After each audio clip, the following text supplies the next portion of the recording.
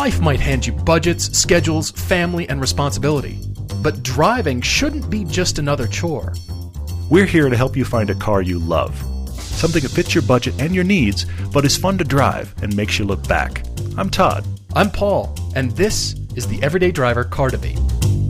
24 Hours of Le Mans is this weekend. I'm actually really excited. Kind of more excited than the normal Formula One races on the calendar, because this is the big race of the year. It's the race that you and I actually really are genuinely interested in. Except it also happens on Father's Day weekend, and I realized that Father's Day Sunday, happy Father's Day to all you fathers that may be listening this weekend.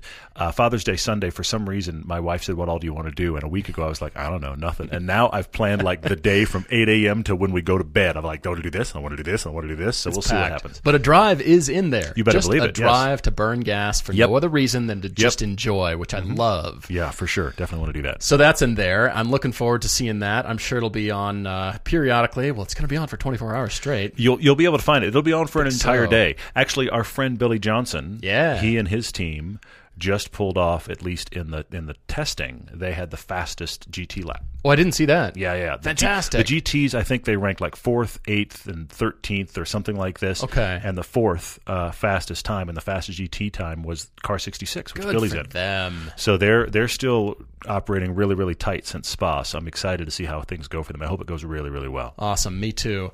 Well, good news, everybody. There has been a piece of information that has come down the pike because, I've been worried about the new Taycan. There's many things to be worried about, mostly the name. But no longer am I worried about the name because Porsche has indeed given me the tools to defend this. I'm relieved. Everything is back to normal. We are fine. And that is because the Taycan name, which is a Eurasian name, according to the Porsche CEO, I'm listening. It means a spirited horse. That happens to be located in the center of the Porsche logo and has been there since 1952. All is the world is back to normal. I am no longer worried. These are the tools because they've actually touched on the logo that is inherent in the design, the soul of the car. I really want one after watching, of course, the promo reels all over the internet. Yeah, welcome to the Porsche marketing department, doing a good job. Hi. Yeah. I like Porsches. Yeah, we've heard. So good news. I still think it's a terrible name. I'm just relieved because I was worried, but no longer. Porsche has stepped up. I didn't even know it, but it's staring me in the face. They're not the only ones with a prancing horse on their logo. This is true. It's not just Ferrari. Yes, it's true. So check out that logo. At least Porsche is picking names. That is the one thing I have to give them credit on. They are picking names. They're not doing a string of numbers, and I do appreciate that. I never liked Cayenne much. Cayman I didn't have a problem with. Cayman, Boxster, I didn't have a problem with those. Panamera I'm even okay with. Well, Panamericana race. Yeah, exactly. But Cayenne was always like, it's a spice. But anyway, so there's that. My wife actually nicknamed her car Pepper for obvious reasons. Yes. And then plus it's black. Taycan is another one where I'm just like, really, guys, we're reaching now. But okay, whatever. I feel relieved. I'm going to sleep well tonight. It's going to be excellent. Good news, world. Yay. Well, there was also a question from Hal B. on the Tesla layoffs. He has been talking about the news from this week that Elon is dismissing more than 3,000 employees, 9% of the company's workforce. And he's saying, this underscores what many on Wall Street have been saying for months, that Tesla is now in this pivotal moment after misjudging how quickly the car maker will be able to mass produce an electric car, the Model 3, most notably. Yeah. And now Elon's pumping the brakes. And a thought struck me about the employees being laid off. Okay. Whatever divisions, wherever they are around the world, they have worked for a company. You think purchasers and buyers and enthusiasts of the brand drink the Kool-Aid. What about the employees who have been taught to, this is the future, this is the only car that matters? We're changing the world, yeah. Do you think they're actually going to choose another car maker to go work for now that they've worked for, quote-unquote, the best? Interesting. I don't know. The most futuristic, we've got it all sorted, we're in the lead. Do you really think they're going to go to Neo, Faraday, Lucid, Karma? Who knows? Name another electric car manufacturer besides the Porsches and GMs and all those of the world. Are they going to say, well, I work for Tesla, so I work for the best? It's like working for Apple. Yeah. They say, well, you'll take a little bit lower salary because you're working for the most innovative company. But I wonder, now that can be debated. Yeah, but I think in those employees that are leaving, I think it will really depend on what was their experience with the company, because you can also find those places where employees there are being worked into the ground and actually don't like the company much anymore. and Possibly they don't leave happy. So because there are plenty of people that have left Tesla, and they clearly left Tesla because they weren't happy there. But honestly, to Hal's question, I don't know that this layoff really tells us anything. To be honest, I think the bigger reality is going to be what happens in the next year, and I do mean calendar year, as they try to really get all these Model 3s out the door. I've read, and look, it's a lot of hearsay and it gets a lot of news coverage, but I've read everything between 25 and 40% of people are not taking their Model 3s. Yeah, I've been noting that too. But Tesla's not saying what the number is. There's people just speculating that number. Both the Model 3 and eventually the Chevy Bolt in the next year there'll be enough cars made that they will both no longer have that $7,500 tax credit. Right. That will affect the market. So I think, and then things like the Porsche Taycan and a bunch of other things. Those all come out, and so in the next 12 months, the whole landscape for the world that Tesla is playing in is going to change a lot. And certainly I agree. I don't feel like these layoffs tell us anything definitive. I think the next year is the interesting part, because after he did the layoffs, the stock gained a bunch, and a bunch of people that were Tesla fans were talking about how thrilled they were that all the short stock people lost money. I mean, and welcome to Wall Street. It just makes me tired. I don't want coverage or on speculation about won't he. I want to see if it's going to really survive by cars on the street and the company being solvent. I agree. Well, we've got the Model 3 as part of the Chevy Bolt comparison. The first episode on July 7th, so that is July 7th, 2018 in the U.S. on Velocity Channel. And I'm really excited. This will be the first one, just because it's right up in the mix of kind of newsworthy, even though we drive it whether it was or wasn't. True. But I'm excited that we got seat time in that car. And I'm excited we were able to put those two side by side, and actually talk about them back to back. I mean, that is something that I've wanted to do since both those cars were announced.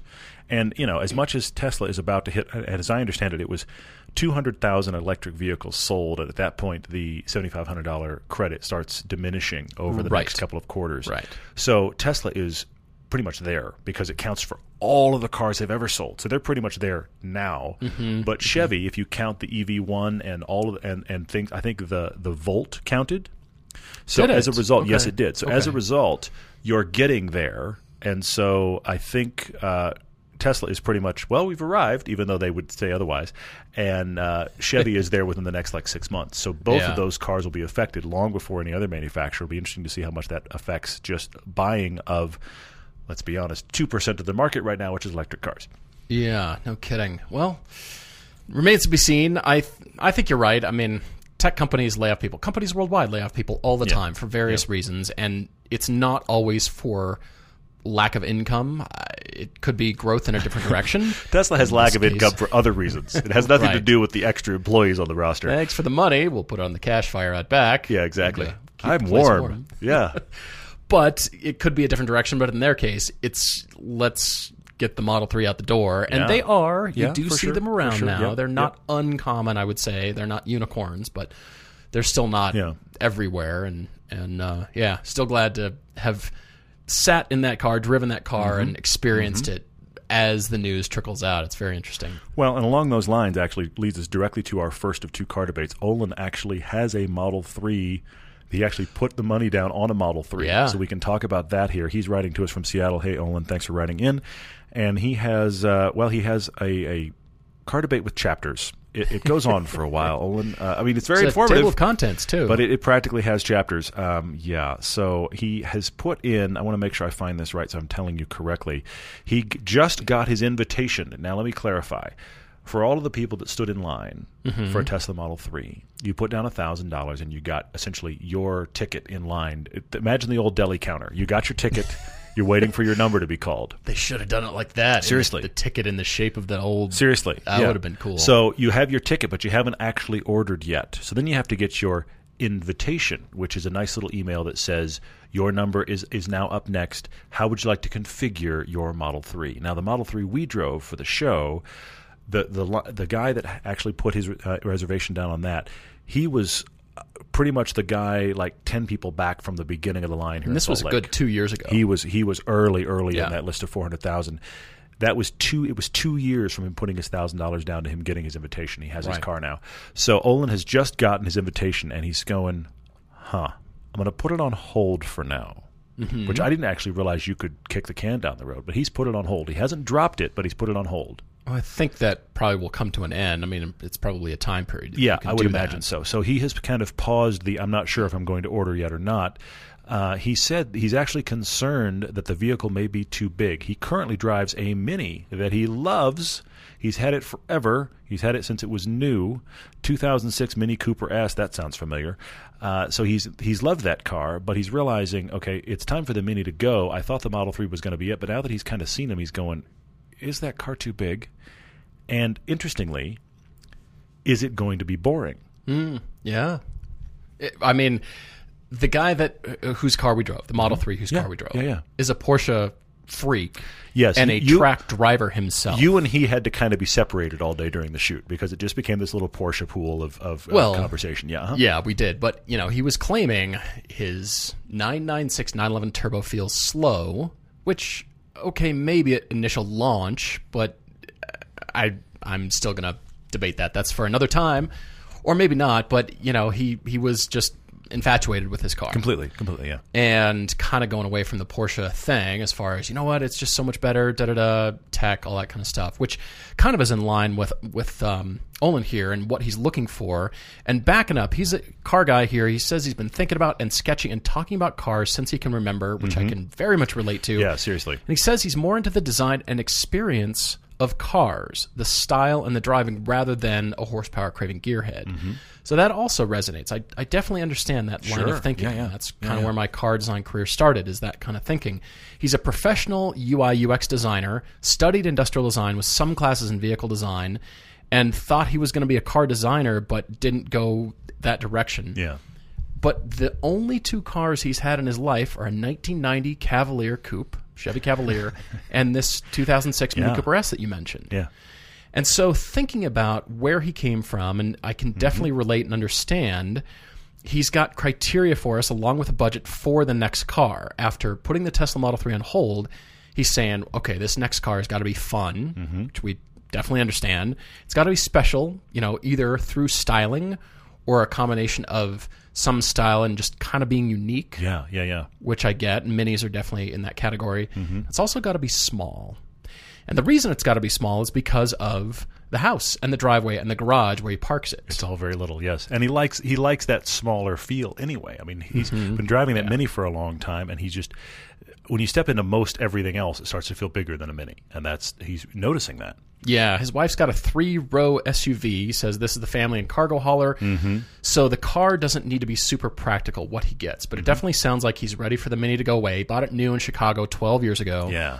Ready to move on. Maybe if it does have a back seat, you can probably guess where this is going. And he says this does drop the Cayman Miata and several other great two-seaters off the list, but we might touch on a few of those. And the budget for this, $40,000 to $50,000, depending on the long-term value and how special the car is, which is kind of interesting. And what he did was relate the Model 3, the kind of the final tally after the rebate, even though that is a tax credit, not really a rebate, but kind of relating that after all said and done to the price of what he could get, whatever this new car, new to him. So roughly low to mid 40 grand is what he thinks he actually ends up with. 42, somewhere in there. I mean, I'll be honest on you, a couple things, Olin, having driven that Model 3, and I don't want to wreck the episode we have coming, but most of the way that most of them seem to have been set up so far, they're cars that are close to 60 grand. So that means incredible. You're not going to wind up with a $40-something thousand car even after the tax incentive. You're going to wind up with a car that's the better part of 50. Maybe more than 50. Yeah.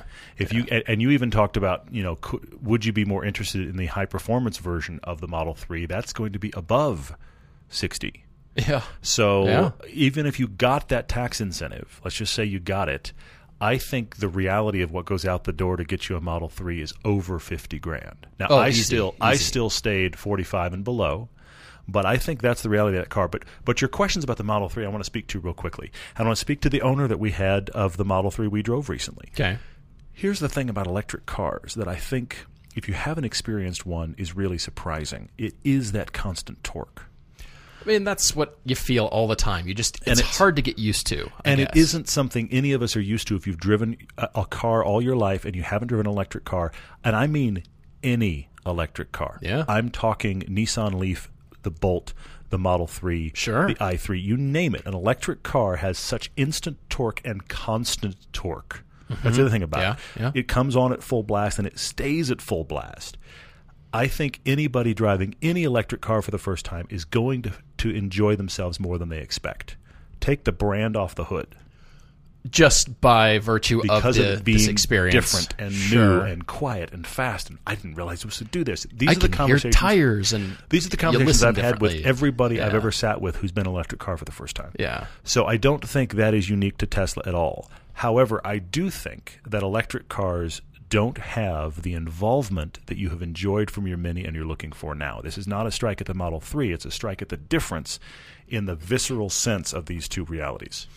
Sure, I definitely understand that. And Olin, I think you're taking that into consideration. And so after considering your budget and looking at your list that you've given us here, like I said, you could probably see the 911 is on the list. And you've suggested the 997.1 and .2, mm-hmm. either an early Targa 4S or just a straight-up 911 Carrera. Yeah. I love that the Evora is on here, either the Evora or the Evora S. Yep. And both those cars have back seats. They're both technically 2+2s, yes. Yeah.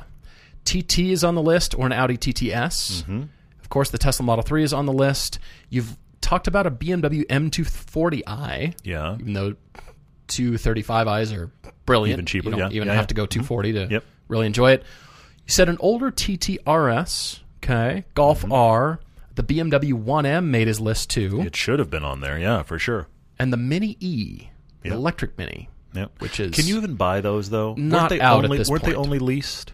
I'd have to... I feel like Mini didn't actually sell them. I could be wrong on that, but I feel like one of those cars that they only leased, and they leased for an exorbitant amount so they could get the carbon offset, but maybe I'm wrong on that. I mean, quite possibly, but not a mainstream car, that's for sure. But the other thing I thought was interesting is he said that he doesn't want what he describes as a cheap fun car. So he's removing the WRX and the 86 platform from this list because, of course, I would have gone there because, it is small, it is lightweight. I mean, it's the same essential weight almost as your Mini Cooper. Mm-hmm. And it does have back seats and it is a sports car and all of these things, but you've taken it out because you don't want something that feels like a cheap fun car. Mm-hmm. So that brings us to, look at the list in relation to that. The Evora, the 911, the Audis, these kind of things, they all have nice interiors as well. So that is certainly a factor here. Good point. Well, Olin even sent us an addendum a few days later after he initially emailed us.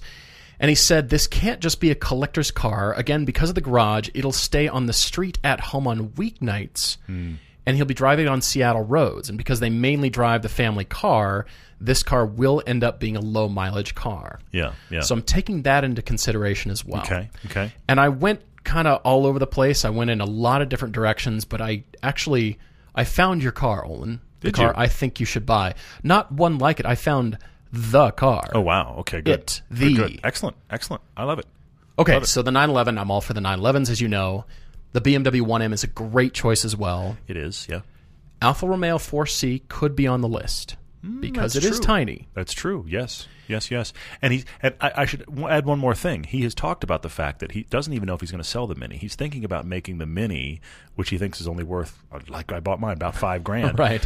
Should he just make that a dedicated track car? Sounds like whatever car he's getting into isn't going to be tracked.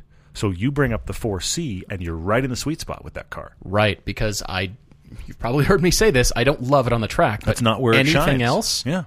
Brilliant. Love it.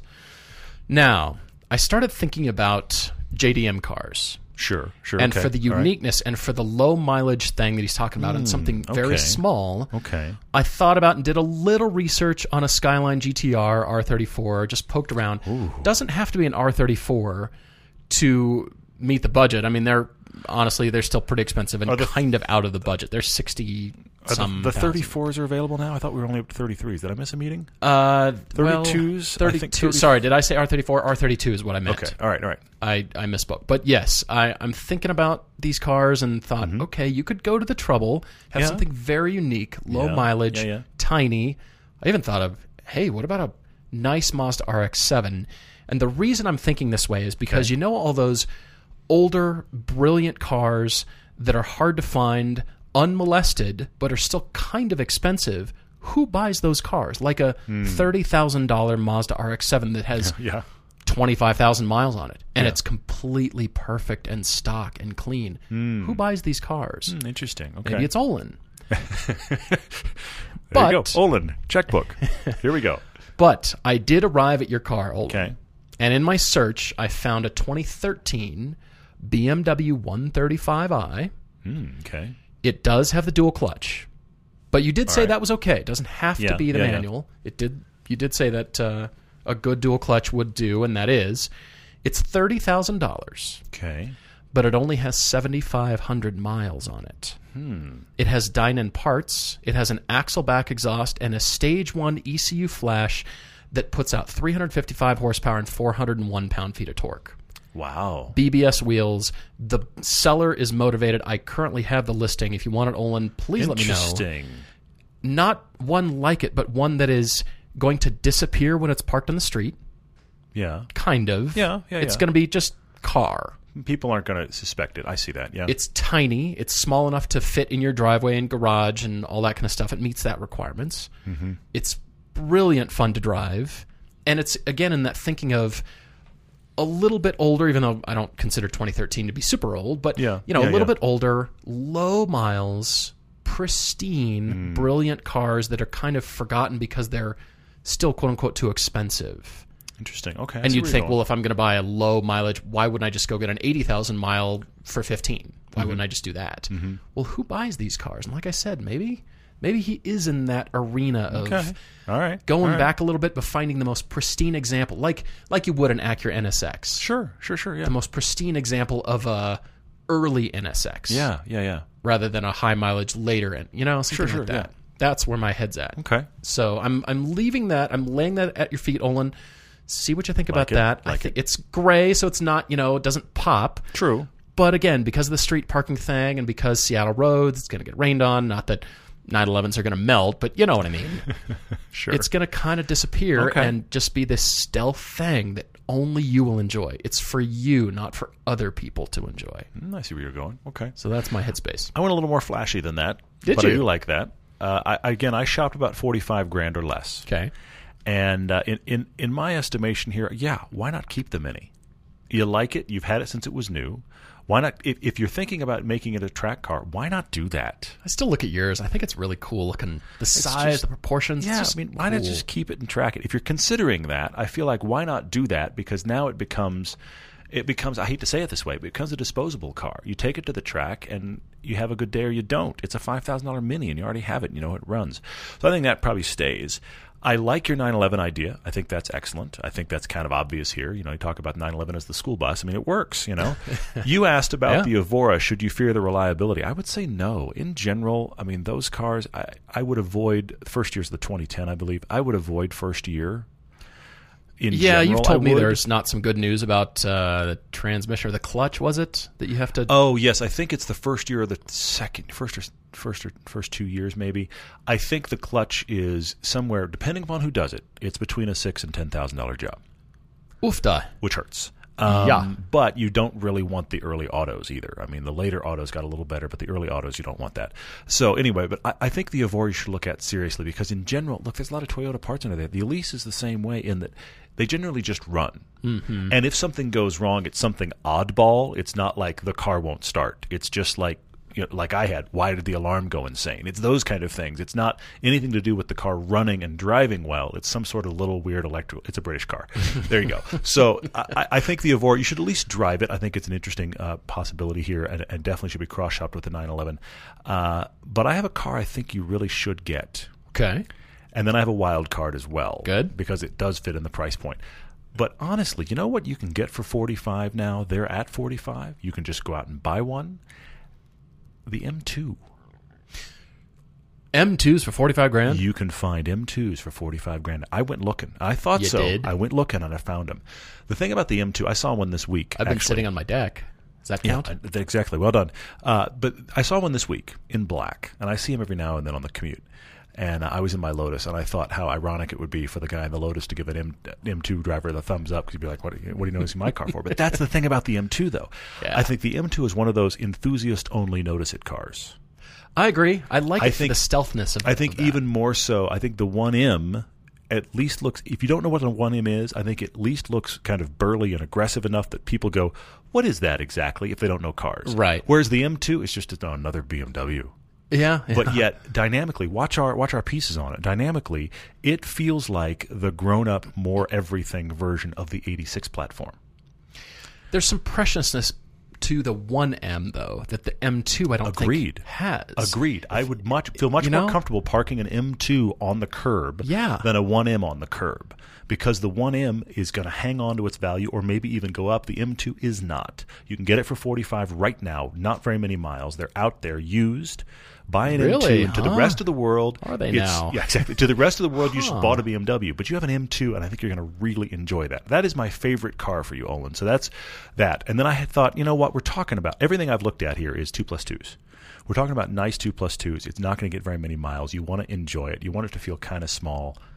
You can get an Aston Martin Vantage. What? Why not? What? If it was his daily put a lot of miles on it car, I'd be worried about it. What? But since it's not going to get very many miles, under $45,000, you can buy yourself an Aston Martin V8. A Vantage? Yeah, why not? My mind's a little blown. Because you can. And since it's not, if it was a primary car or a regular driving car, I'd be more worried about you. But it's a special car. Now, that is obviously going to draw attention to itself at the curb, but so will the Evora, and to some degree, so will the 911. That's why it's in wild card territory for me. But I just thought, since it's a low-mile car, now that car... $45,000 Vantage? $45,000. Of course you can. Absolutely. What? Well, now all of these are going to feel bigger than your Mini. The M2, all of them are. But the Vantage, actually, if you see a Vantage in person, it's smaller than you think. They're about Porsche 997 in size. Yeah, they actually Because of the long hood, they seem like they're bigger cars. You see them in photos. You stand beside one, and you're like, this is not a big car. Well, that was Aston's cross-shopping target for that car. Was the Absolutely 997 model year. Model. Yeah. Now, with the Vantage, I've lost you your back seats. Yeah, but you've gained the noise. But you've gained advantage. But I will tell you a secret about the Aston Martin Vantage. There you go. Advantage. I'll tell you a secret that nobody seems to talk about the Vantage that I don't understand. The DB9 was supposed to be their 2+2. Yeah, that's a huge car. It's a big car, but yet somehow there's less room in the front two seats in the Vantage than there is, in the DB9 than there is in the Vantage. The Vantage is more spacious for two people. I remember you saying that because they had to package more stuff. They couldn't go every time I got in the Vantage, I found a place that was unbelievably comfortable. Every time I got in the DB9, I was like, "What's going on here?" But anyway, I've lost two seats. I've bought you an Aston Martin. I'm fully into wild card. I know, but I wanted to put it out there. I think M2's the answer. I really do. I love it. You should tell Olin about your door handle on your Mini. It just the inner door handle. The car's got almost 190,000 miles on it. In fact, this week I will cross 190,000 miles. And the cable on the inner door handle decided to become detached, so I got to fix that. It's going to be an easy fix. It's not a big deal. Take the door panel off, fix it, blah. We are still planning to raffle this car. The door will be fixed when we raffle it, just so you know. Yes. And it runs great. But the thing about it is, because I'm so used to just, like we do, reach for a door handle, open the door, and right now that doesn't work. So I have to roll down the driver's window, reach out and open the door from the outside, which is a funny little comedy skit I'm doing. But I keep forgetting this because I'm so used to just opening the door. I keep forgetting this, so I'll turn the car off and reach for the door handle and go, oh, this again. Hey. Because it just stopped working this past weekend. We were on a shoot. It stopped working. Yeah. Inexplicably. And, it's the cables become detached. I mean, it deserves a few little things like this. The car's had a big life, which is cool. It's got character. But it's going to be an easy fix, which is nice. But it was just funny because I haven't driven it all week. I've been in the Lotus, so I got in it tonight and proceeded to lock myself in my own car. So anyway, I will fix that. There we go.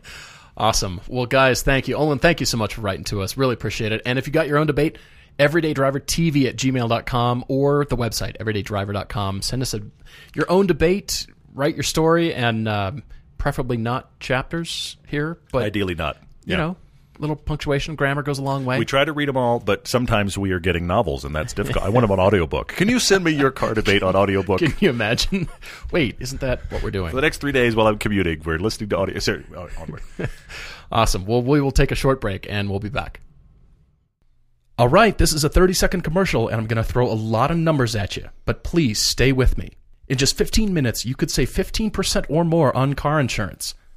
This company's been offering great rates and great service for over 75 years. And anytime you need help, you can speak to one of their trained specialists 24/7.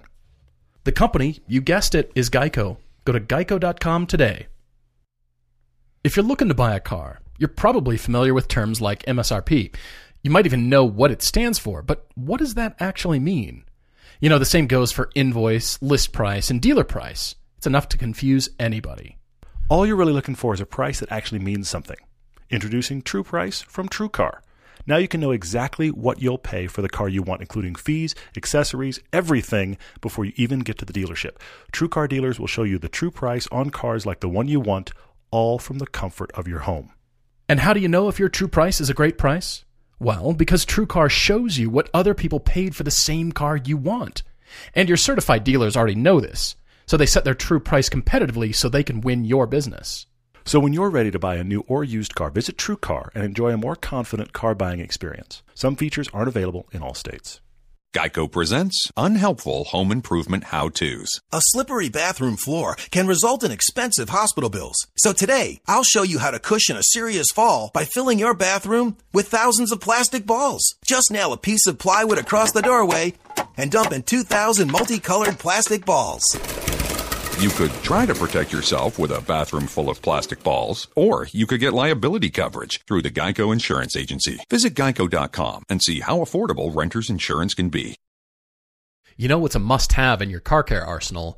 It's a Brush Hero. This is the water-powered detailing tool that's perfect for tough areas like wheel spokes and engines, tailpipes and grills, and even bicycles. Interestingly, Brush Hero requires no batteries or electricity. It scrubs slowly with an impressive amount of torque. This was created by Car Guys. It's designed to be tough, quick, and effective without causing damage. It's easy to use. Just hook it up to a standard garden hose, flip the handy on-off switch, and start cleaning. Brush Hero is a great gift idea, and they've got an extensive line of gift sets and accessories. And now, our listeners can enjoy 10% off their order at brushhero.com with code DRIVER. You can also find the Brush Hero at select Costco and Walmart stores. But don't forget to use the code DRIVER at brushhero.com for 10% off, and all orders over $40 ship free. Chris S. is out in St. Louis, Missouri, who is a track day newbie, and he's bored with his Jeep. Yep. And he's writing to us because he's discovered German cars and pretty much said, I'm kicking myself because I should have bought a German car sooner in my life. He's loving them. There is definitely a driving style and a driving feel to German cars across the board. Some are still better than others, but it is interesting how if you haven't ever had one and you finally get one, you go, oh, that's what this is about, which is interesting, yeah. All right, so he's late 40s. He's a single dad of a driving teen. Mm-hmm. He loves to cycle and golf and hike, and now he loves track days. He's discovered them. He's got a 2008 Honda Accord Coupe that he bought new, and now his daughter drives. Perfect. He's got a 2013 Jeep Wrangler, the four-door, which is paid off, and then this new 2018 Audi S5 Coupe. Yep. Brilliant choice. Yep. Beautiful car. But he did admit that he almost bought the Audi all of a sudden. I mean, he had the Jeep, and as soon as the Jeep was paid off, it's not like gum in the checkout aisle at the grocery store. It's not, but for whatever reason, it struck him that once the Jeep was paid off, he went and bought the S5, and he drove one. And he was like, oh, I got to have this, and then he realized, I didn't really cross shop this car. I liked the Audi. I drove the Audi. I still like the Audi. I bought the Audi. But he's excited about it, and it's his new German car obsession, which you can relate to, Paul. But you have discovered track days. You're saying you only plan on one or two a month. Now, I don't think the word only belongs in that sentence. I mean, I feel like a couple of track days a month is a good amount of track days. Yeah, I agree. And so, but what you're doing is you're dailying this S5 as much as you can, and the Wrangler, which is paid off, is still around for the hiking and the biking and that kind of stuff. But you're starting to think, okay, should I not be tracking this S5? Should I do something else here, which is the crux of this? Should I sell the Jeep? And should I get a new S5? Should I get a different S5? What should I do? Should I buy a dedicated track car? These are all the questions. And actually, the crux of it is kind of, should I sell the Jeep and buy a dedicated track car and not beat on my S5? I've got a lot of variants for this, though. Good. I'm glad, because he does say he's bored with the Jeep. Like I said before, he never drives it unless it's snowing or bad weather, or he needs to haul the bikes or take people around. And he said it's worth currently about $21,000 or $22,000. Okay, so that's interesting. And like you said, he's open to trading this in, but doesn't want to add too much out-of-pocket beyond that. Mm-hmm. All right, so again, primary track day car or do the Audi thing at the track. And then he says, if I just kind of change directions, how about a utility vehicle, like a Range Rover, a Volvo estate car, wagon, something like that. Sure, yeah. More utility vehicle, something like that. He also says he doesn't have to have something, which is a strange sentence to me. Yeah, that part, I didn't see that sentence. Doesn't commute. That sentence didn't process in my brain. And then something else that doesn't process, he said it might be worth waiting to see if the track bug subsides. That doesn't happen. What? That doesn't happen. I don't get it. Anyway, Chris, thank you so much for writing. And yes, the debate around here is really about the track car, I think. That's the crux of the issue. And again, we are very much Canyon drivers and enthusiast drivers. If you've listened to the podcast, you might have thought we're constantly track day drivers. We're not. I mean, honestly, isn't. We love track days. We do. It sharpens your skills and teaches you so much about yourself and your driving. It's astounding, and we highly recommend it. But we're not just track rats. Well, I mean, if you and I, honestly, because of the show and because of just life and finances and that kind of stuff, if we get 10 track days a year, that's a massive year. That's normally huge. like 5 or 6 in a calendar year, and we love all of them. Yep. But, I mean, that's the truth of it, is a lot of times, like this weekend, we're going to go on a fun drive. We're not going to the track. We're just going to go on one of these fun, amazing roads. Because I know this sounds ridiculous. This is not actually a complaint. It's an observation. A lot of the best roads around here, we generally only drive them to shoot them. I'm excited to drive them to just drive them. Right. You know, so I mean, they're amazing, and all those kind of, and that I love taking the long way in the Lotus just for that purpose. I did this morning. I just took the long way because why wouldn't I? You know, so that is the thing. We want you to enjoy the car you're driving, as the show suggests, every day, and drive it for fun all the time. But there is a whole world that opens on what cars can do and how you can learn to be a better driver by going to the track, and that's why it always comes up. I'm thrilled you found this, Chris. I have kind of 3 variants of this animal. Do you? Okay. Yeah. Let's see. I'm going to start with this one. You're talking about getting rid of the Jeep and getting something else utility. Right.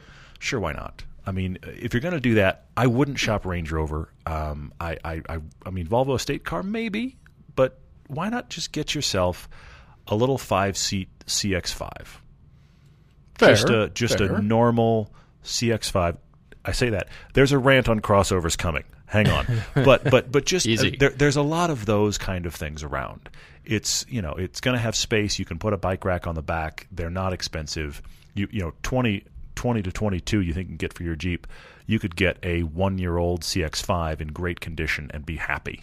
Right. So you could do that. Keep the S5, pay for the S5 for track consumables. But of my 3 scenarios, this is by far my least favorite. Okay. All right. Do you want me to keep going, or you want to jump in here? I agree with that. I was never thinking about replacing the Jeep with another SUV because I don't think it's the Jeep or the Jeep brand that he's bored with. I think it's the SUV kind of thing that he's bored with. And discovering, wow, driving and the S5 and German cars, and then talking about this newfound track obsession, I don't think any of his proclivities are leaning towards getting another SUV in his life. Yeah, I mean, I think he's just going, what are my options here? And so I wanted to speak to that since he touched on it a bit. But I don't really like that option as much. Yeah, I think it would work, but I don't like it as much. Continue, though. Okay, so then I have the one that I think is going to make the most sense to you, and then I have the one that you're probably going to go, I don't want to do that, but I think it's the best answer. So the one I think you're going to like is this. Keep the S5. But it's no longer your track car. Just make it the fun, nice car you drive around in general. Yeah. Selling the Jeep. Okay. Now we have a problem. We need a car to haul bikes. We need a car for banging around. Because you said in here specifically, you do not want to put a bike rack on this S5. Right. Okay, so you still got to haul bikes. You still want to get out and hike and bike and that kind of stuff. What do you do? But you also need a track car because you want to do consumables on the S5. My friend... Buy yourself a used Fiesta ST. I knew it. I knew it was coming. You can track that and never worry about it. Yeah. The consumables on it will be next to nothing, and it is a little tiny hatch. You can get, I've seen them, you can get the little hitch bar. Mm-hmm. You can get one of those hitch bike racks. I mean, yes, you could do the roof racks. I'll be honest with you, the roof racks are fine. I just think the hitch racks are so much better. The hitch thing is awesome. You don't have to lift the bike. It's great. Yeah. So you can get a hitch bike rack that goes on and off of there. And so it becomes your, as needed, it's like my little mini pickup. It becomes your utility vehicle. You can haul bikes in it and never worry about it. You can track it into dust and it doesn't matter. And your S5 stays pristine. I know you're going to like that idea, Chris. I have another one for you I like better. But if you want to keep the S5, you can solve the problem in the world of Fiesta ST, and you're going to spend half your budget and do that. I'm hoping you've got room for more cars in your driveway. It sounds like you do, but cars are coming your way, Chris. Well, but that's the thing. If we're swapping the Jeep for Fiesta in this scenario. But I have a scenario that might add one in there. Okay. All right. Well, I'll let you get to that in a second. My favorite for you, Chris, I don't think you're going to like, but I think it's the answer, and I think it's the answer because of the comment you made about how you bought this Audi. Okay. You now really, really like German cars, and I understand. And you've started to enjoy and like track driving. I also understand that. But I really wonder if you were cross-shopping right now, cross-shopping German cars at your available budget and thinking about tracking, I don't think you'd wind up in the S5. Okay. If it were to be the track car, you're saying. Just if you were shopping right now with your awareness right now of both German cars and the fact that you track occasionally, I don't think you'd leave with an S5. Okay, fair. So I'm going to say you keep the Jeep because the Jeep is paid for. It's bang around in. You don't worry about it anymore. You can haul the bikes. You can go camping, and none of that matters. It's fine. It's there. It's now your utility vehicle. You're selling the S5. It's not on your list here, but selling the S5. Ooh. Take the money from the S5 and buy yourself as much Porsche Cayman as you can. Excellent. Because for all the commute situations you have in that Audi, you're going to like the Cayman at least as much. I don't think you're going to be disappointed by it. It's a little smaller, but I think you're going to really, really like it. You'll like it in all the normal life situations of commuting. Okay. But you're going to like it so much more on the track. That's for sure. So it Far does more both, than and you S5, still have all the utility stuff done. Yeah. And I actually think because of weight, even though the consumables are expensive in the Cayman world, I think you're going to go through stuff less quickly. Okay, so let me reiterate. You're saying keep the Jeep, sell the Audi. Sell the Audi and get a Cayman, as much Cayman as you can afford to buy outright. I'm not putting anything. Selling that Audi, that's going to be a lot of Cayman. That might be a 981 Cayman. It might. Who knows? That's the thing. That's the thing. I think he winds up with a great Cayman, a recent Cayman. That's my whole point. That S5 is new enough. There's money to come out of that, and he can get himself a nice Cayman across the board, pay for it, done. Now that's interesting. But it does mean the Audi leaves. I know, and you like the Audi, but again, I'm coming back at you, Chris, and saying you like it. It's ignited this fire in you, but you didn't cross-shop it. Mm-hmm. I think there's a better German car to answer what you need, and that's why I say Cayman. And by the way, this is Todd saying Cayman, and I don't own one. I'm loving that, actually. But, okay, so this is interesting. Chris, I took a different approach, and your sentence, waiting to see if the track bug subsides. Sure. This is a foreign sentence, but fair enough. Yeah. You're toe in the pool right now. Mm-hmm, for sure. And so that initial thought leads me to, okay, let's not go hog wild on the track car, whatever it is, because of consumables, because you're going to want to get into tires. Yeah. And you're going to want a budget for that and just maintenance on this track car. Mm-hmm. So that leads me to a cheap track car like an 86, like a Miata. Sure. Or trolling the forums on Factory 5 818s. Ooh, okay. Yeah. Getting that for $9 or $10,000. Guys that have built them and are selling them for under 15. There's multiple. A lot of them. Yeah. So this is a great way to get a dedicated track car to feed that need. Sure. Now we could spend this a number of different ways. Let's call the cheap track car just the $10,000, 10,000 track car. Sure. Hey, even if Fiesta ST could be in that category. Yeah. If you sell the Jeep and then you have 10 left over for what? Maybe consumables. You keep the Audi. Mm-hmm.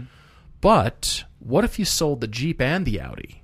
Ooh, you went even a bridge farther. Well done. Keep going. I'm excited now. Yikes. So then I think, all right, M235i. Okay. What role does that have? I'm still deciding, actually. I'm still thinking about that as I could just drive it. I could take it to the track. Yeah. I'm calling that 25 to 30. But again, we don't know what the Audi can be sold for. We don't have a budget. I'm going to guess 40, but we'll see. So 40 plus the 2021. We're dealing with talking 60. 62 maybe, somewhere in there. Maybe. Call the M235 30, and then you have $30,000 left over for something that is the kind of halfway SUV, the CUV, that fills a different need for all the people. And I know I said earlier that you're kind of over the SUV thing, but maybe it's a different car in that category. Maybe like you were talking about, the Estate or a wagon, because you have alluded to that. So you've got a car that's also the track car in that BMW, and then somewhere over here, something kind of nice. Some CUV size hatchy something that could be the off-road mobile, the light off-road, bikes, people, gear, that kind of thing. It could commute. You could kind of have both. Do you have a car for this car? I'm still deciding, to be honest. Okay. I wasn't quite sure quite yet, but you could go a lot of different directions. We could go Subaru. We could go... I mean, CX-5 seems to be a little bit too... too... Well, it's not a foregone conclusion, I guess. Yeah, but I mean, we know it's good. It's not an off-road champion, but we know it's good. Yeah. I mean, I'd love it if you could get into Cayenne of some sort, but maybe. Yeah, maybe you could get in one, but I don't know if that answers the question. But and I don't know if that has appeal. But I'm still deciding on that possible SUV. But I was focusing on getting rid of both. Wow, or interesting. Keep the Audi, sell the Jeep, get a track car, and leave yourself $10,000 for track time, consumables, gas, all that kind of stuff. Yeah. Just saying. Okay. That's where I'm leaving it for now. All right. Well, Chris, hopefully something in there is helpful to you. I know the whole idea of selling me Audi probably feels like sacrilege, but I'm just saying there's a big world out there. But at least I replaced it with another German car that's excellent. As did I. Yes, I hear it's true. Yeah, for sure. We have a ton of audience questions, many to get to. We should probably start with the rant, though. You've been wanting to get to this rant. Well, because 2 or 3 of you have asked questions around one topic, and that is crossovers. Yeah. And that is the rise of crossovers. And they seem to have no end in sight. I mean, we talked on the last podcast, and I've seen the article pop up a couple other places now, that Lexus is kind of reconsidering their IS and GS. Should they sell them or not? You know, there are rumors that GM is going to do what Ford has already said it's going to do, which essentially stop making cars. This keeps happening. And Drew wrote in with a 10-factor list of, are these all the reasons people like these things? And Nathan wrote in and said, can we please try to convince people to get into anything other than a crossover? So a lot of you have got this on your mind. There's also a question from Allison M. on here, too. About That's right. She's the younger end of the millennial generation. There you go. Yeah. All right, so let me read this real quick. She's, like I said, the younger end of this millennial generation, and lately she has noticed how small crossover ads are targeted directly towards us. BMW, and I went and watched this, Allison. She said they've got young office professionals can #unfollow the trend by hopping into their spunky and colorful X2. Yeah. She's saying, really, BMW hashtags now? We're showing the Snapchat logo and the thumbs up from the Facebook like and in the form of balloons. And I went searching. I didn't find the one you said that is a mic drop at the very end. I couldn't find that one yet. But then there's a Volvo XC40 ad showing how you can fit a MacBook in the door pocket and hang your backpack on a hook and on and on and on. Yeah. And she's saying, are these car ads just too targeted? Targeting is helpful and important. However, I just don't feel like that X2 is something millennials are thinking about or can afford. I mean, color me wrong. I mean, maybe millennials do have a lot of money, but when I was, in my 20s, I had a Honda Accord. Yeah. And that's all I mean, it was $10,000, I think, and that was a lot. I stretched for that car. Yeah. And I enjoyed it, drove it a long time. I mean, it wasn't into my 30s that I actually traveled internationally for the first time. I was 33 before I actually traveled internationally, and then discovered, wow, I probably should wear a nicer pair of shoes. And actually, people kind of judge you how you dress, and I should probably invest in some clothing that is not just jeans and a T-shirt. And I never learned this lesson, but I take your point. Yes. You know what I mean? No, I do. You I start to grow into these these things. And so I never had that money. I could never think about things like that. Yeah. And so I'm thinking, for a young... Are you buying an X2? That's a great question. An X2? No. These are for middle age. Honestly, they're aimed at my sister. She's 46. Her oldest daughter is first year in college. Yeah. So she had kids early, but still, I mean, her youngest, my nephew, is starting his first year in college. He's graduating from high school at 16. Amazing, but which is crazy. But she's frankly a little bit more bohemian than I. Well, but go XC40. You but really want an XC40? That's $45,000. I mean, she wants like a 1978 Saab 99 turbo. Your sister does. But back to Allison though. Does Allison have? I'm going to ask you, Allison. Do you have $45,000 to drop on a CUV right now? I kind of doubt it, and I'm not judging. I'm not judging at all. It's just back to what you're saying. In your 20s, do you have $45,000+ to buy a CUV? I wasn't thinking that. I was thinking, can I afford my next tank of gas? Yeah, I mean, I can afford the car payment. The insurance is low enough, but. Hey, can I make that trip because I don't have any more gas in my car? Yeah. That's my headspace. Well, then even if you've got a solid job out of college as a millennial, I still don't think you're blowing that kind of money on a car right now. I just don't think you are. I don't either. And they're wearing leather pants in the commercial. Leather pants. What? Are they back? That's not relatable. Well, anyway, who knows? Maybe you and I just should be wearing leather pants. No, we shouldn't. No, we shouldn't. Sorry. No. But here's the problem I have, Allison, and it comes back to a question. A commercial I remember probably, it's got to be 15, 20 years ago. When did this car exist? The Mercury Milan. Right before it died. Oh, my gosh. Right before it died. I don't think it was that long, was it? 10 or 15 years for sure. Right before it died, I remember seeing a commercial, and the entire commercial, I made the comment to my wife the minute it was over. I said, the car didn't actually have to run for that entire commercial. It didn't have to actually move. Everything in the commercial was about the features and the electronics. And you're talking about the MacBook Pro in the door, where to hang your backpack. The problem that I have with a lot of this marketing is that at this point, in most cases, Alfa Romeo being the rare exception, most of the time, car commercials are not about, is this car decent to drive?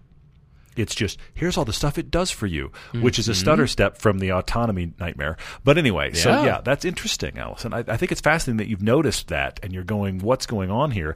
I think it's a weird double-edged sword because on one level, I can see why they're marketing to the millennials with cars like that. But on the other end, the question you're asking, is that an actual market that's running out and buying cars at that price point? And I don't know. I'm having trouble saying that it is. I mean, think of Subaru and GM's commercials right now. Yeah. Their whole headspace is stages of life. Sure, Subarus are, hey, we got it early, and then we had a young family, and then we had, the kids grew up, and then we still kept the car, and then I handed the car down to my 16-year-old daughter, and da-da-da, whatever. GM's doing the same thing. Hey, it's all about family and generations. That's important. That's targeted because those are the kinds of cars they want to sell. I get that. So, again, targeting is important. But in this case, I mean, the people are wearing leather pants and they're very stoic and angry and unrelatable, and I don't have that kind of money. What on earth? Anyway, that's interesting. I mean, they're assuming people actually have TV so they can see said commercials. That's a good point. Yeah. I mean, where's this commercial playing? Yeah. I mean, it's all over the internet, of course. Of course it is, yeah. Anyway, so, that's the things that are selling. I saw my first X2, I think it was in Seattle a few weeks ago. Okay. Saw it on the road and went, wow, but it wasn't a millennial driving. It was like a mom of, hey, kids are grown up and we can finally afford a good car, and I like that, so let's go with that. Interesting. So all of this kind of leads into the big question that I would say is kind of a crossover why question. We're in a state of the crossover curse right now because everyone is making them, and they're only making more. And the more they make them, the more people buy them. I mean, this is the great cash cow for every car maker right now. And Drew's asked all of the obvious questions about, what's pushing these? Is it the higher ride height? Yes. What's going on all of these kind of factors about, we have cheap gas and all these kind of things he's asking about. I want to speak to this kind of on a personal level and also on a general level. I was in a conversation recently with a few people. We were all talking about it was a group of parents, all with kind of young kids. Okay. And we were all joking about the fact that all of us, we look back on our childhoods of, oh, yeah, mom and dad had a van and they threw a mattress in the back and we played in the back and we slept in the back and there were no seat belts and it was just this wide open space in the back there. Or the like classic, an RV. Seriously, Yay. The classic thing about, well, I slept during an entire car trip in the back glass on the parcel shelf above the speakers. Right. I did that as a kid. Right. So we're all talking about the fact that we all did this, and we're all laughing about the fact none of us are talking about how dangerous it was. We're all talking about how kind of cool and funny it was. But then the other side of it, we're all talking about the fact that there's not a single person in the room that would do that with their own kid. Right. So right. I'm relating this to CUVs. I know it sounds weird, but follow me. In general, I think as a society we have become, and I'm not trying to get political, I just mean in general, we've become more fearful and more safety obsessed. Now, sure. Now, I'm not claiming that either of those on the surface are fundamentally bad things. They're not. There's nothing wrong with being safer. There's nothing wrong with having fear of things that are dangerous. I don't have a problem with either of those things. But there's slight changes that happen over time. I'll give you the ridiculous cliched example. you're in college and you're an athlete and you think, hey, I'm in good shape and blah, blah, blah. And suddenly you turn out at 40 and go, when did I get fat? It didn't happen overnight. It happened over 20 years because you couldn't put the fork down. Okay? I see how you're relating it. So here we are getting more safety conscious and more fearful. And along the way, two things have happened. If you're driving a semi, you're not, but you're driving a semi, two things are true about you. One, anything you hit, it's in trouble and you're going to survive. Two, you are high enough in traffic you can see everything. Yeah. Relate that back to normal people. We are all under the belief that if I sit higher in something bigger, I am safer and can see better.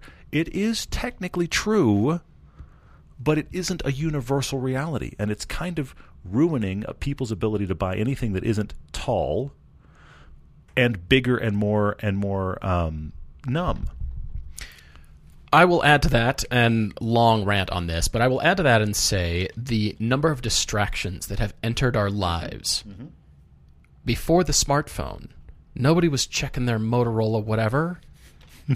They just weren't. It was a phone because you made phone calls with them. That's all it did. I'm suddenly seeing Lethal Weapon. You remember Lethal Weapon? The original Lethal Weapon was like 87, 88. Oh, my gosh. And they do a phone call back to the precinct in the middle of that film, and they're sitting on an overpass in L.A., and they have the box of the phone sitting on the trunk, which at the time was cutting edge. The huge box that actually controls the phone while Murtaugh was on the receiver. Oh, my gosh. That's 1987, folks. Here we are, wow. Computer in your hand. You can't stop looking at when you should be driving. Speed limits are too low because everybody's bored with how slow they're going. I have a relation to that, but keep going. Yeah. Starbucks and coffee and everything and smoking and eating and newspapering and I've seen so much. I've seen books laid across the steering wheel, and I'm horrified. I saw a guy slouched in a pickup truck seat scrolling through his phone. His eyes were not on the road ahead, and I drove past him as quickly as I could. Yeah. I'm horrified by the number of distractions that people have allowed. And so I think people's driving skill in general has plummeted. And then something bigger and heavier and safer, and that thinking rather than, you know what, I want to be in a sharp, nimble, powerful car that can outbrake, outhandle. You've heard me say it before. Totally, yeah. I can avoid the accident in the first place rather than I'm going to just tumble through the mayhem and I'll be fine. No, you're not. Yeah. And I can, I'm up higher, I can see the road, and I'm bigger, and no, safety starts with you, honestly. It starts with both hands on the wheel, and you're not answering my text to you. And I'm not going to be offended if you say, you know what, I was driving. Yeah. Sorry I didn't get back to you when you wanted, but I was driving. For sure. What is somebody going to do? Argue with that? Really? Yeah.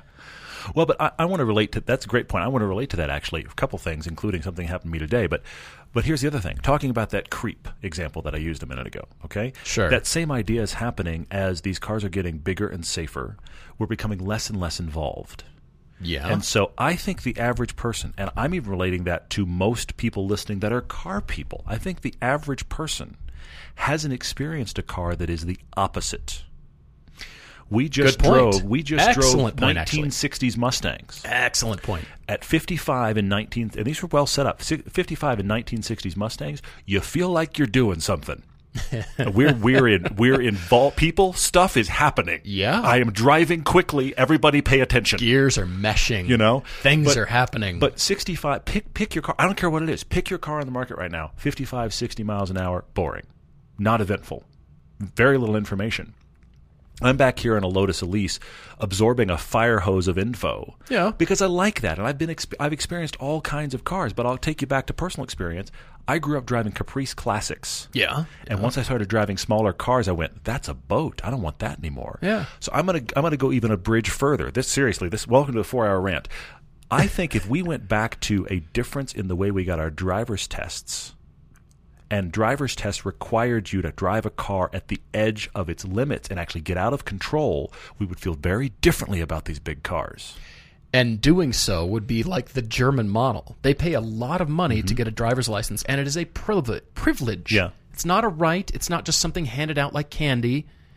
It's you've taken it very seriously and had a lot of instruction, we're not just steering our way through the world. We're driving. There's a big difference than just guiding this thing through the planet and keeping it between the lines. No, we're driving. Driving means being actively involved, not just guiding it around and guiding it and pressing on the brake when necessary. And all of these are incredibly easy to drive, and they are insulating you from what's really going on. Right. Now, there's nice things to that. It makes commuting easy. It makes you comfortable. I get it.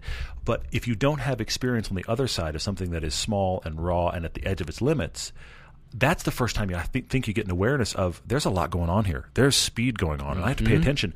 We've been so shielded from that under the guise of safety.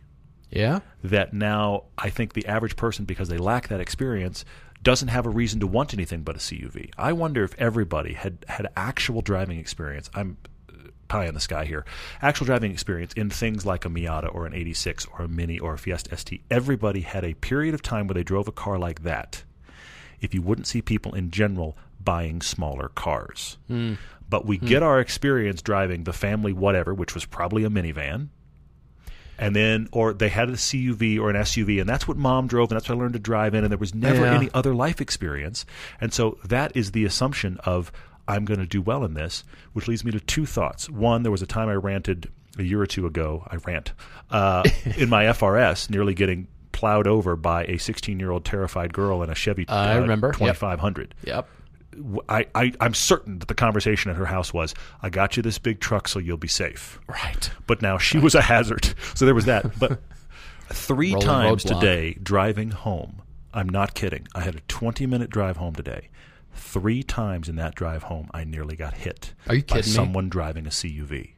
Oh, you're kidding me. I am a little just by yellow, not seeing you? I'm a little yellow rocket, and I'm not quiet. Thank God I'm paying attention, but 3 different people nearly hit me. Unbelievable. And the last guy... Like coming into your lane or something, cutting you off and that kind of thing. 2 different people coming into my lane, badly, very badly, like didn't even see me there kind of bad.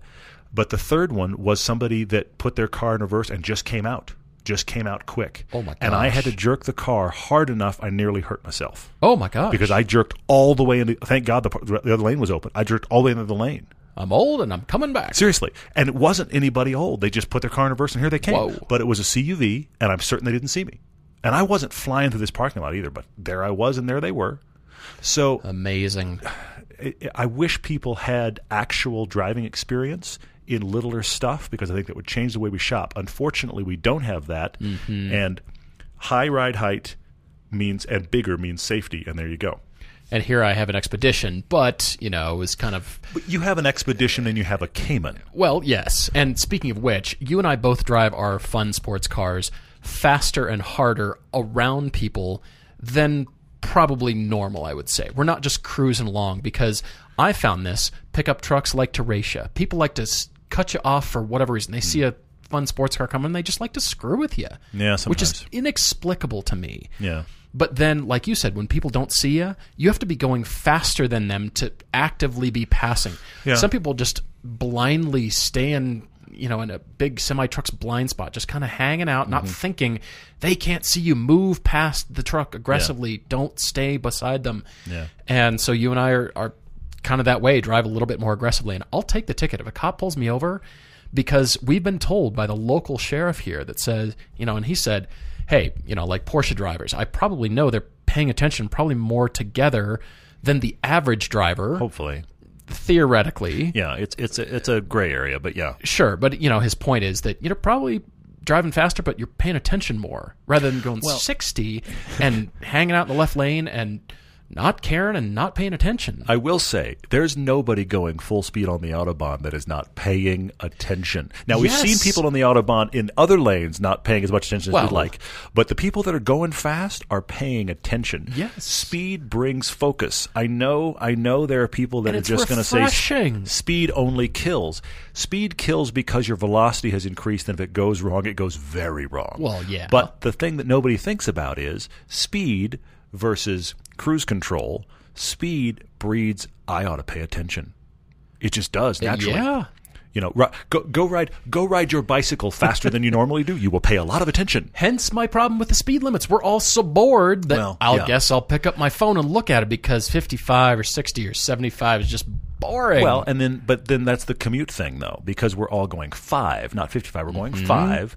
And look, I've had this problem. If I end up stopping and going the Lotus, I have no idea what's going on up ahead. I have none. I'm looking at the bumper or maybe the exhaust pipe of the truck in front of me. Differential of the pickup truck. All I can tell you whether or not he's got all-wheel drive and four-wheel drive. I can tell you. Exactly. I can look at the diffs. But anyway, his shock needs to be replaced. I need to know. I can see it's leaking. Exactly. Seriously, that's my experience. I'm sure. So if it's stop and go, I have no idea what's going on. But if you do stop and go all the time, you want to know what's going on. So you buy a bigger car, but so did the guy next to you and the guy next to you. And now everybody's cars are bigger. And that's where we are.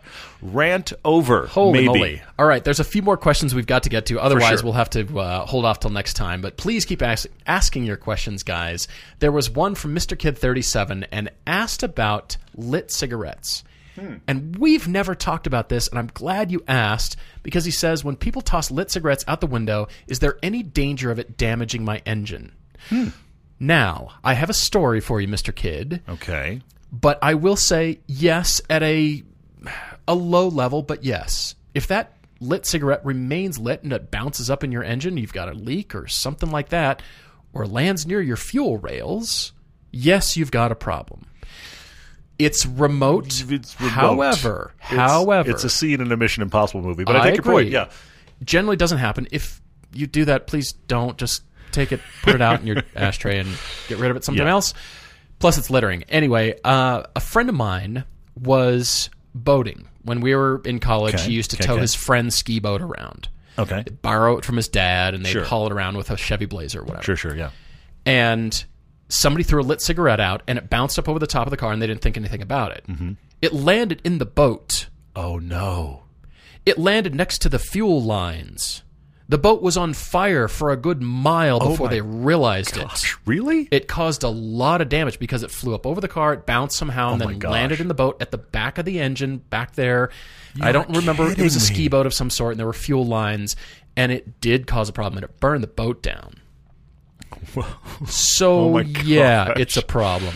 It's remote. It's not likely, remote. But I see what you're saying. Wow, I'd never heard that story. Yeah, it's out there. So it can, but fire on the freeways at cars. No. How about no? Less of that. The fires that are actually happening and the explosions in the engine, let's restrict it to just that, shall we? Yeah. A. McFarlane asked something on Instagram that references a podcast. I think the last podcast, I made a comment about the spectrum of sacrifice for cars. I talked about the Lotus on one end and a minivan on the other. And I coined the term the spectrum of sacrifice. I just did that on the fly. Now apparently it's a thing and needs to be a shirt. Are we talking about voting rights or liberty? No, it's spectrum of sacrifice for cars. All right. So on one end of he's asking, what are the two ends of the spectrum of sacrifice? Which I actually gave it some thought. Oh, you did? So here's the parameters I'm giving it. Okay. It has to be cars that are street legal. Fair. And it has to and cars that don't require an extra license or whatever. Okay. So these are the parameters, and then cars. I've got two cars. Okay. Then the spectrum is this: you've got cars on one end that are all about the driving experience, and cars on the other end that are all about the utility. This is a spectrum of sacrifice. Okay. All right. Meaning, which are you sacrificing the more of? And your car, you listening, your car is somewhere on that spectrum. One end is the Caterham. Okay. Because it is even more of a sacrifice than my Lotus. You have no top. You have no trunk. It's street legal. You also have to take the steering wheel off when you get in or out. Yes, but no top, no trunk. Fantastic car as far as involvement and driving. You can track it. You can drive it on a back road. It gets good gas mileage. It's fun. Yeah. Oh, yeah. But there is nothing to do but drive it. There's nothing. There's no stereo. There's nothing. It's nothing. That's the Caterham on one end. Okay. The other end of the spectrum, pick your brand for your 12 to 15 passenger van. That could be the big GM one that they make. That could be the Ford Transit. It could be the Sprinter from Mercedes. Sure. In all of those cases, what are they great at? They are great at hauling people and stuff. In fact, nothing short of like you get a big CDL license, nothing can do more than that. But you're never going to go, let's track that. unless you're going to get a laugh because you're taking people around for a track. But you see my point. Stack Caterhams in them. There you go. This is how I haul my Caterham around. But this I would say, you've asked McFarland. This I gave it some thought. Those are my bookends.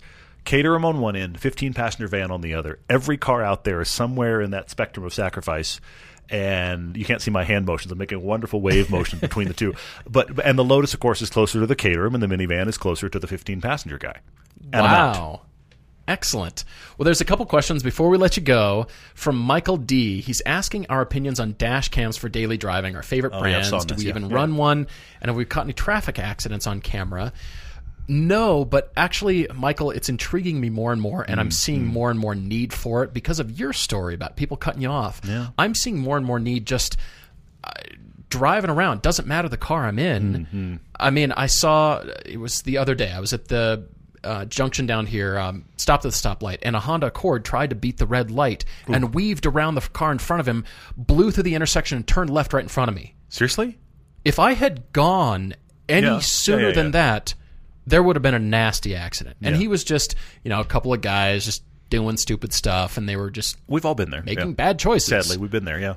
And I thought, wow, I would have loved to have a dash cam right then. Mm-hmm. So we're moving towards the possibility. We don't have any favorite brands necessarily yet. I mean, we've talked about Waylens. Waylens is very expensive, but they're awesome. They've got the overlay with the information, but then it doesn't have the parking mode, and that could be actually a good feature to have that still runs after you shut the car off. Those kinds of things. So we definitely are looking more and more into that. We'd like to actually experience a few, and we're moving towards that direction. But I'm seeing more of a need than not just during filming. We're running GoPros when we're filming to capture whatever, bird strikes and the Mustang. Yeah, well, there's that. Bird was checking out the Mustang. Yeah. Anyway. Badly, yeah. But yes. Well, but I will also say this. I think if you and I commuted in a stop-and-go major metropolitan area every day, we'd feel the urge for one more so. Because that's where the weirder stuff happens, I feel like. And we don't really commute that way. So in spite of my experience today, generally there's not much need for one. But I do feel like we're headed more that way, and that kind of makes me sad, honestly. It's sad. I mean, it's good, but yeah, you're right. What is Chris doing? Instagram said, and he's asked this before, Chris, thank you, we have to go on Shark Tank to pitch a car-related business. What's your business? It's track cars, rentable track cars like they've got in Europe. Oh, sure. That's what I want here. Okay. I want to go to any track, Coda, Laguna Seca, and have a business, and I've got track prep cars and all different styles. And come and rent for the day. I like it. That's what I want. That's excellent. I wish that did exist here. We've had multiple track daily crushes were mentioned. One of the ones that made me laugh was the Booten Junior 02, the old GM edition. Okay. The 1987 Pontiac Grand Prix with good tires. Okay. A beat-down Camaro Z28 from the early 90s. And a 1999 Cadillac Eldorado Touring Coupe. Oh, man. I guess I have to daily the Caddy because its only purpose in life is to float. That's its whole entire purpose. Okay. And I'm thinking, look, it's hard for me to call the 87 Grand Prix with good tires versus the beat-down Z28. It's hard for me to call that because that's like it's like a cornucopia of bad there, which is the least bad choice. I think I might go Z28 because I suspect that the parts are easy to find. Cornucopia of bad choices. I like that. Every now and then I have something weird to say. Pretty good. Yeah. I think the beat-down Z28, not because I think it's great, because I think parts are going to be plentiful when stuff breaks, and it will. Okay. Which means I'm crushing the Grand Prix, which honestly probably drives better. Fantastic. All right, I will end us on another Track Daily Crush from J Doherty787 on Instagram. Taycan, Model S P100D, and Hellcat. Of any, I'm guessing that's any Hellcat, any of the three. Yeah. I mean, it's pretty obvious for me. Okay. What's yours then? I'm going to daily the Hellcat. I'm going to track the Taycan, and I'm with pleasure crushing the Model S. I actually didn't expect that. That is funny. You're going to daily the Hellcat. What I like about that scenario is you are spending the most gas money on the least efficient of all of those cars. That's what I really like about that. But can you imagine tracking a Hellcat? How much gas you'd spend? Yeah, well, yes. And as you're trying to sling a planet around the track, you're right. I mean, and the Taycan's going to have the Porsche soul into it. The truth is, of that scenario, it probably will be the track car. I kind of think so. It's crazy to think about, honestly, because at this point, I mean, the Teslas have done some, when all the magazines do the big track tests, they've done some track tests, and they haven't done well because that amount of requirement on the power plant, it just drains it like crazy. Yeah. I'm not taking anything away from it in a daily driving scenario. What do you think? This is hard for me. This is good? I'm really struggling because the Taycan could go either place. It could. Hence the beauty of the Taycan. My issue with the P100D, which I actually think is a really impressive car, but my issue there is the fact that I don't think the interior matches the price. Oh, no. Not even close. I expect that the Taycan will. Yeah. So I think that's my daily. The Taycan's my daily. Okay. And then I have to pick my Hellcat for the track. And I think there's a part of me that thinks it's the Jeep just for the laugh. Oh my gosh, that's brilliant. Just for the laugh, it's the Jeep. I just want to choose the heavy machinery with which I get to crush the Model S. Terrible. See, is it one of those giant dump trucks in the Australian mines? Stop. Is it a backhoe? We have made friends with Tesla on this podcast.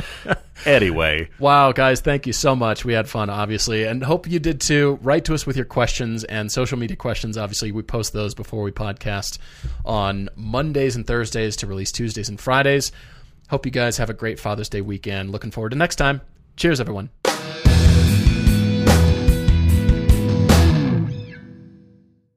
Geico presents unhelpful home improvement how-tos. A slippery bathroom floor can result in expensive hospital bills. So today, I'll show you how to cushion a serious fall by filling your bathroom with thousands of plastic balls. Just nail a piece of plywood across the doorway and dump in 2,000 multicolored plastic balls.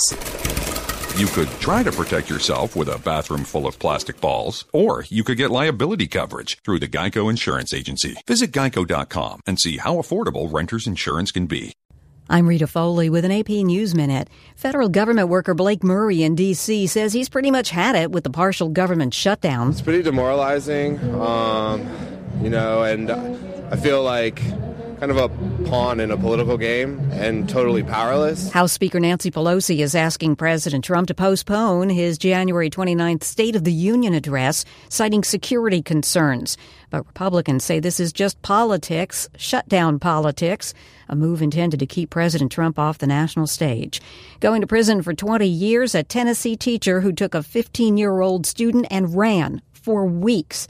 Prosecutor Dan Cochran. We think it's a serious sentence. 20 years is a significant amount of time. He's going to have all that time to think about what he did, the consequences of it. We asked for 30, obviously, but 20 is a very serious sentence, and we feel good about it. An employee and a customer at an IHOP restaurant in Huntsville, Alabama, were killed in a shooting that also injured another employee. I'm Rita Foley.